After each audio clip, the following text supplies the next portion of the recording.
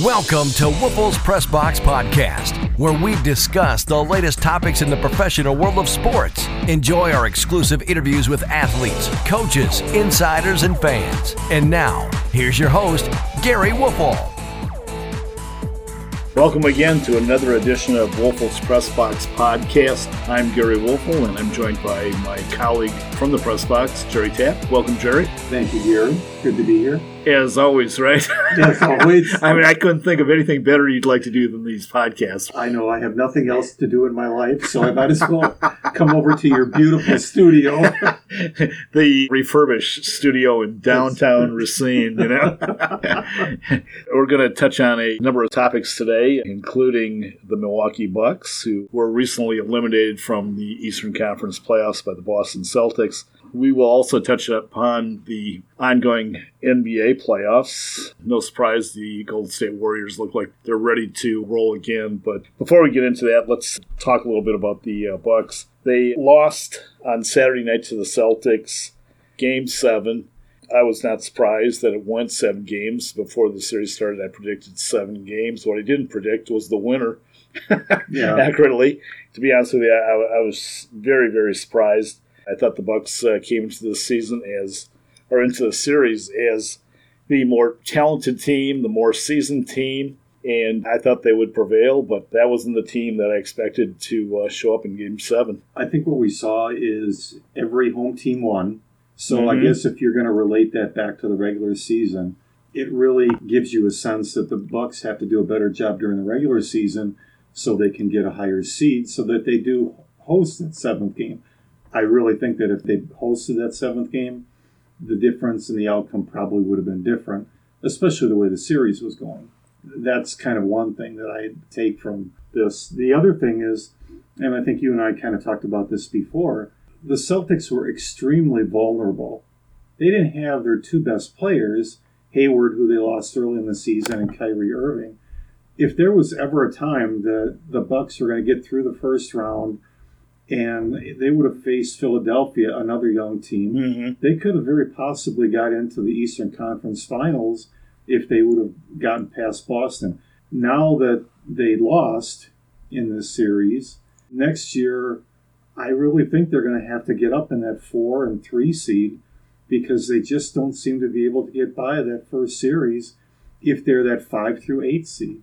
I totally concur, especially when you have teams that aren't playoff tested, like the Bucks or the Celtics. They got a lot of young players, and the home court advantage is even more important at that stage. They just feed off the home crowd's energy. Absolutely. And it was just so disappointing. Like you said, they didn't have Gordon Hayward. They didn't have Kyrie Irving. By far and away, their 2 best players coming into the series. Then on top of it, they didn't have Marcus Smart for the first several games. Right. They finally get Marcus Smart back, and then Jaylen Brown gets hurt in Game 7. And Jaylen Brown's probably their, second best player behind Horford, you know? So I totally agree. I think the Bucks squandered a golden opportunity here to advance deep into the playoffs. And, you know, I just talked to Malcolm Brogdon, the reigning Rookie of the Year, for a couple more weeks. You know, he said flat out, the goal of this team was to reach the Eastern Conference Finals. And to not get out of the first round under these circumstances, to me, was just very, very disappointing again. So 9 straight series. 9 straight series, and you think it back, the last time they did it was 2001 when George Karl was the coach, and Ray Allen, Glenn Robinson, and Sam Cassell were forming the Big Three. But man, oh man, I mean, they came out in Game 7 and they were disjointed. They seemed out of sync. They just didn't have any leadership. Giannis didn't step up. Middleton didn't step up. Although in defense of Middleton, he had what I consider maybe the second best playoff series ever by a Buck. Okay. I mean, from 1 to 7, he was good in every single game. Yeah. And you have to go back to Kareem to see that kind of performance. I think the other thing that the series exposed was just the talent.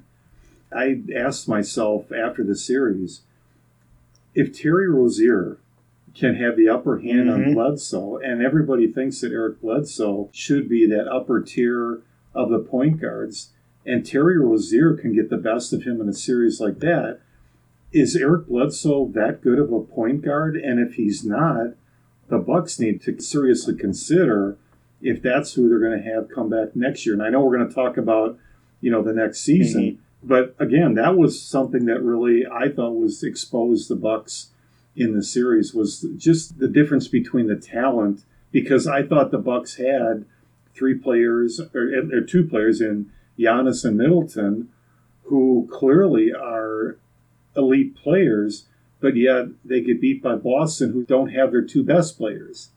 But yet they've got a bunch of other players that somehow figure out a way to win the series in 7 games. This series, from my perspective, will always be remembered as the Jabari Parker-less Bucks. Good point. First 2 games of the playoffs, he plays 15 minutes in Game 1, 10 minutes in Game 2.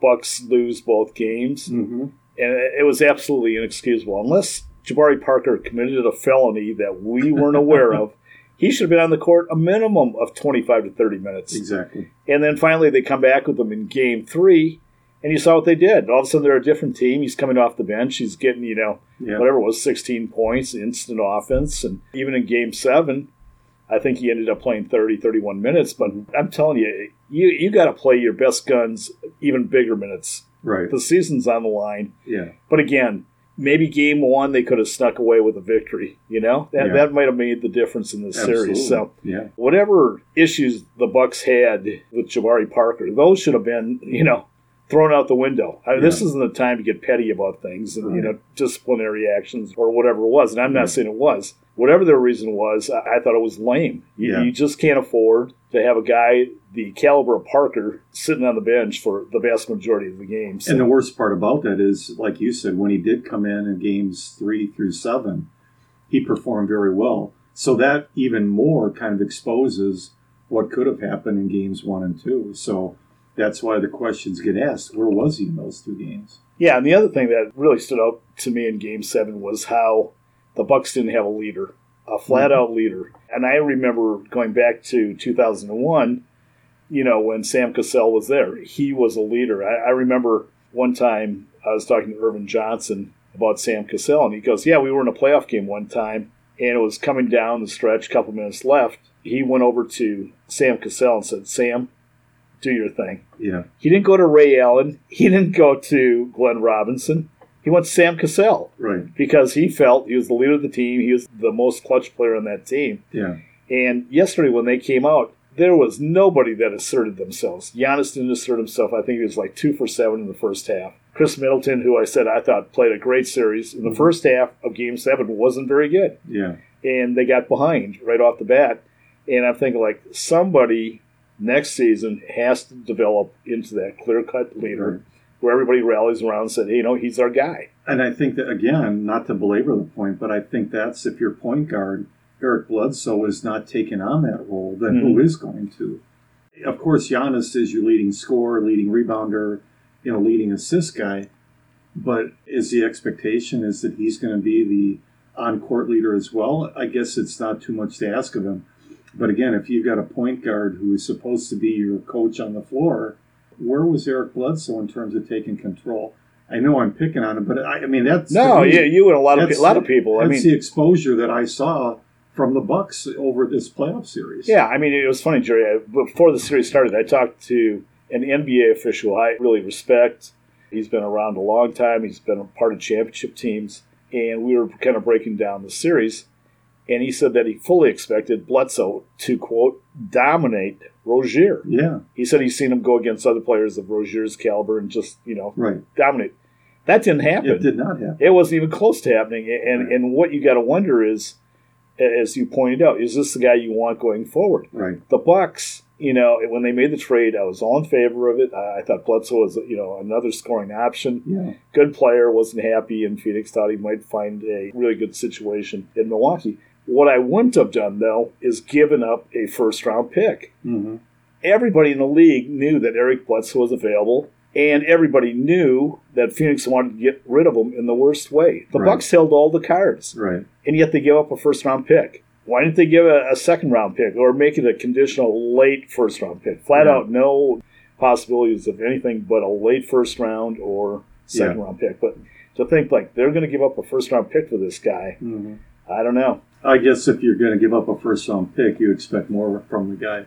In a playoff series of this magnitude, he certainly did not deliver the way that I think Bucs fans thought. Yeah, so now, season's over, and I'm telling you, this is going to be one of the most intriguing off seasons in Bucs history, and arguably one of the most important. Starting with the head coach, they have to decide if they're bringing Prunty back. All indications are that it's not going to happen.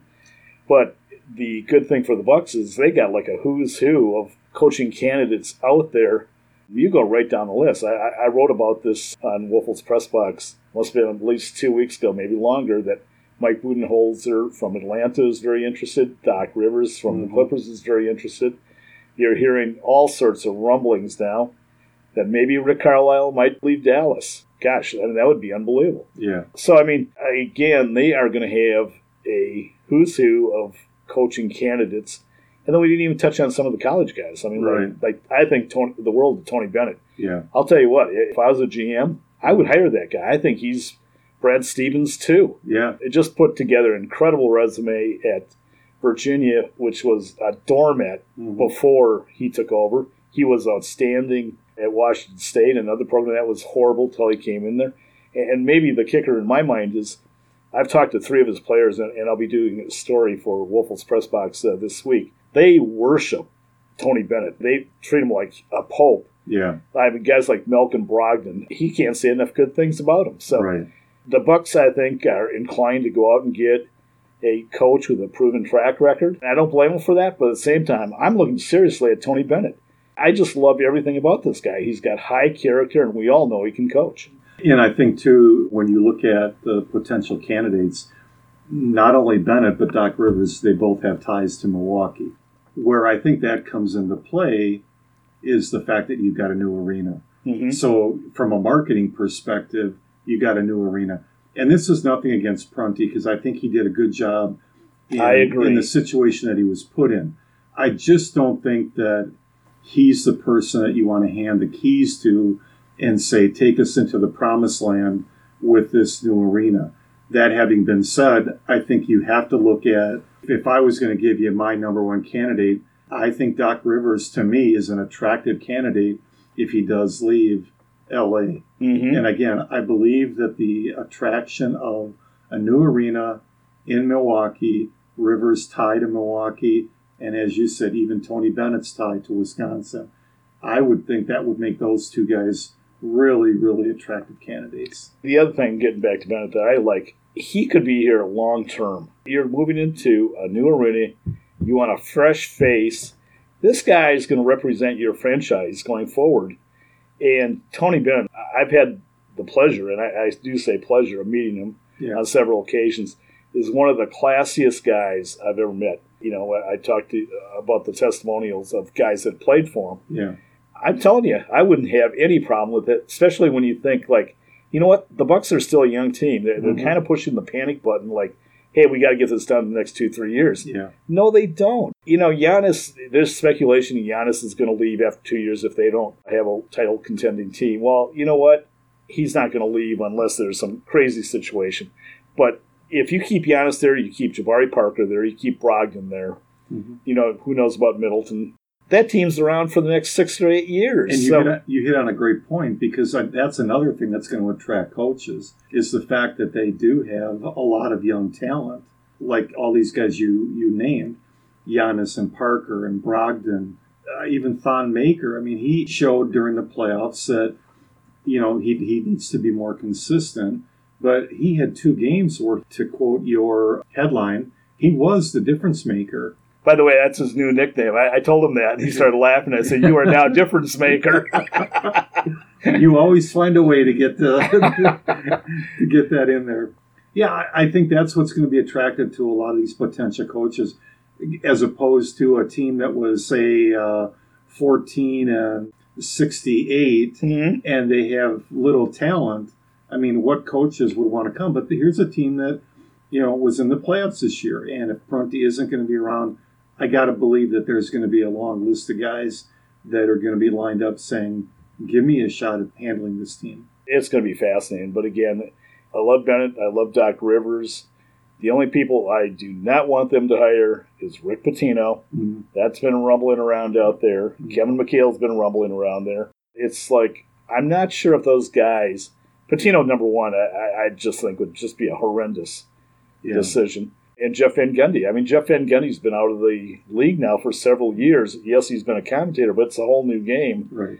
coaching and being a commentator. So, But Mark Jackson is another one whose name has been absolutely, bandied about. and he would be in my top five, no question about it. And maybe not so much for the Bucks, but he's somebody that people are talking about for any opening. So, Sure. Unfortunately, it kind of goes the way of a lot of these baseball and football announcers. Once you do a great job as an announcer, then everybody thinks, oh, you must be able to do that as a coach. And that's when you get some of these baseball guys that had never even coached before, who, because they did a good job in the announcer's booth, they think, oh, well, he might be a good coach. Yeah. Time will tell. The other thing I found, too, not only in the NBA, but in the NFL, over the years, one thing I've noticed, and I'm not saying it's a hard, fast rule, but I have noticed that coaches that are in their 40s that haven't really done much, okay, have this appetite to succeed. They are absolutely driven. They're at a point in their career, they want to achieve something. They want to make a name for themselves. Right. To me, if you got good candidates in that age range and they can still relate to young players, more importantly, that's the problem where I have with guys that are late 50s, early 60s. Yeah. I don't think they can relate to these guys very well. And the other thing is, if you look at the coaches today, the really good ones, Steve Kerr, great people person. Right. You look at Brad Stevens, great people person. Right. That's how I see Tony Bennett along those lines. He's in that 40 range. He can get along with anybody that he runs into. Yeah.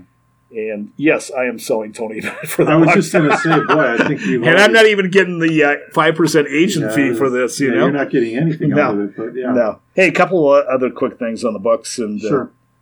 Talking about free agency, Jabari Parker. What's your gut feeling? My gut feeling is, again, after what he did in the playoffs, he obviously was a little upset not getting the playing time in those first two games. Probably said some things that he shouldn't have said in terms of just, keep it in the family. But you know what? He called his coach out for not playing him. He got on the court and he played very well. I think you have to keep him. That's my sense of it. To let him go just doesn't make sense. The only question I have is if Parker stays, that your best three players are Giannis, Middleton, and Parker. Mm-hmm. They all seem to play the same position. It's like the same guy in three different bodies.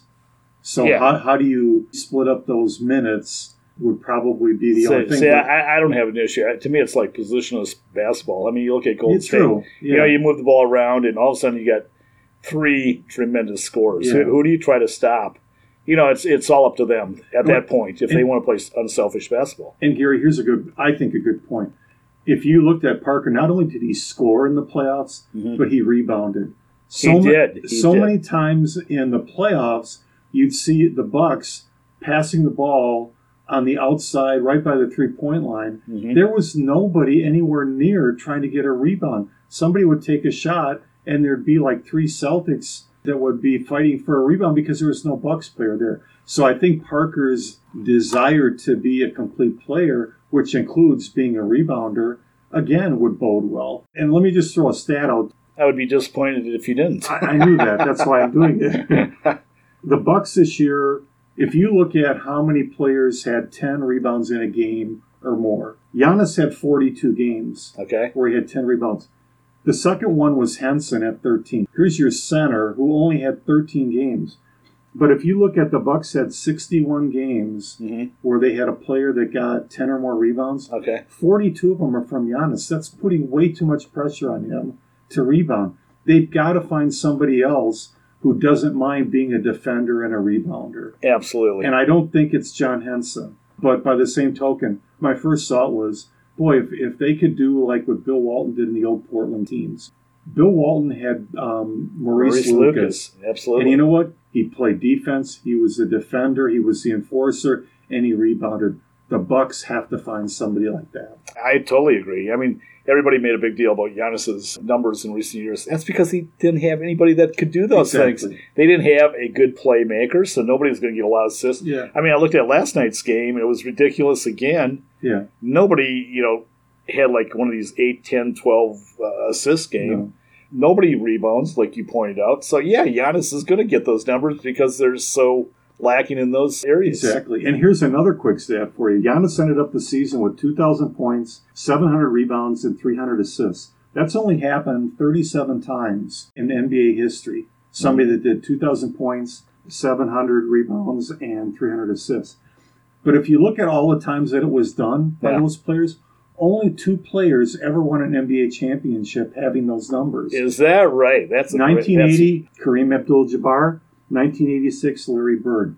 So, you put together these god-awful numbers. It looks good on the resume, but when it really boils down to it, when you're depending on one guy to do that much work with, assists and rebounds and points, these teams are not going to the NBA Finals and winning the title. Just one final thought from my perspective on Jabari Parker. If they don't re-sign him, they will have no prayer in purgatory of winning an NBA title. Nobody's going to come here that's a big-time player. I was listening to a national broadcast Sunday morning, and somebody was talking about LeBron and where he could possibly go, and all of a sudden he goes, it would be fun just to see LeBron playing with Giannis. Absolutely, I think we'd all agree with that. And then the announcer came to his senses. He goes, Milwaukee. This is Nashville guy. Right. But it's factual. Nobody's going to come to Milwaukee. I mean, the best free agent they've ever had come to Milwaukee was Greg Monroe, who wasn't even an all-star and who didn't do much in his time in Milwaukee. Bobby Simmons was Sixth Man of the Year. But other than that, not one star, much less a superstar, has come to Milwaukee, and they're not coming to Milwaukee. So my feeling is, hey, there's risk involved with Parker. He's got the 2 knee surgeries. You got to be concerned about it, of course. But if they're serious about winning an NBA title, they got to do what is ever necessary to keep them in Milwaukee. I would agree. Wow, we agreed. Yeah, I think so. Yeah, so one more thing, and we'll wrap up this edition. Let's just narrow it down. 2 things that the Bucks need to do during the offseason. I think number 1 is they have to sign Jabari Parker. Okay. And number 2, and we talked a little bit about this, I think they need to find some more shooters. People that can hit the 3, people that can, if Giannis is going to handle the ball more and is in the open court, if they're collapsing on Giannis, and I heard this, and you and I talked about this briefly, Giannis's game is tailor-made to the way LeBron is playing. But the difference between LeBron and Giannis is that LeBron has players like J.R. Smith, Kyle Korver, that when Giannis... Kevin Love. So that when LeBron James drives down the middle of the court, he's got options on either side of him where guys can drain a 3. I don't think Giannis is at that point right now. So my number 2 thing would be they've got to find some more shooters that they can get on the court who can score or that can come in and maybe hit 2 or 3 threes at a time when they need to either get back in the game or really separate themselves from you. I agree with your first 2 points. The latter, the Bucks have seemingly forever tried to find 3-point shooters. I mean, they went out and tried to get Teletovic, and of course he had that unfortunate heart ailment, but he really didn't do much, in his first year with the Bucks. Kind of a disappointment. They tried getting a shooter with Rashad Vaughn. He never panned out. You can go right down the list. O.J. Mail, Rivas Vasquez. I mean, they have been trying to get some perimeter shooting, but haven't done it. Yeah. They absolutely have to do it. At least find one good shooter to alleviate the pressure, whether they keep Middleton. Parker is showing signs that he can be a pretty good 3-point shooter, but they still need a shooter. One thing I would also say is there's talk already, and I brought this up at the trade deadline back in February. The Bucks have had interest in DeAndre Jordan, and what I'm hearing from my sources around the league is DeAndre Jordan is interested in the Bucks and vice versa. But if I'm the Bucks, there's no way in heck I'm giving up Parker or Middleton. No. I'm not giving up any of my core players. I'm going to keep this unit intact and say, hey, you know what? We're going to figure it out one way or the other, and hopefully that new coach comes in and can explain it, that if these guys, play together, are on the same page, have a common goal, they can be pretty darn good. And I think if you also look at the Eastern Conference come in the seasons to come. Although Philadelphia really looks like a team to beat in the next upcoming years, and Boston when Hayward and Kyrie Irving come back. But Cleveland is probably going to be on the downswing. Exactly. And I think the Bucks have an opportunity with their core lineup that they could get in that upper 4 or 5 teams. I think everybody thought they were going to do it this year. It didn't happen. But they certainly could be that way next season. Yeah, it's just going to be a fascinating summer. Just incredibly intriguing. New coach, probably a new president of basketball operations, maybe a tweak or two on the roster. Are you interested in the president of basketball operations position? And give up my podcast? No way. I kind of figured that was the answer. Absolutely. But, it's just going to be a fun summer if you're a Bucks fan. So, Jerry, as usual, thanks for dropping by. You're Good welcome. stuff as usual. I loved your stats. And Thank you, dear. Thank you to all your listeners, and have a good one. For more sports news, check back every Tuesday for our latest show. You can also follow Gary on Twitter at Gary Woelfel and WoelfelsPressBox.com.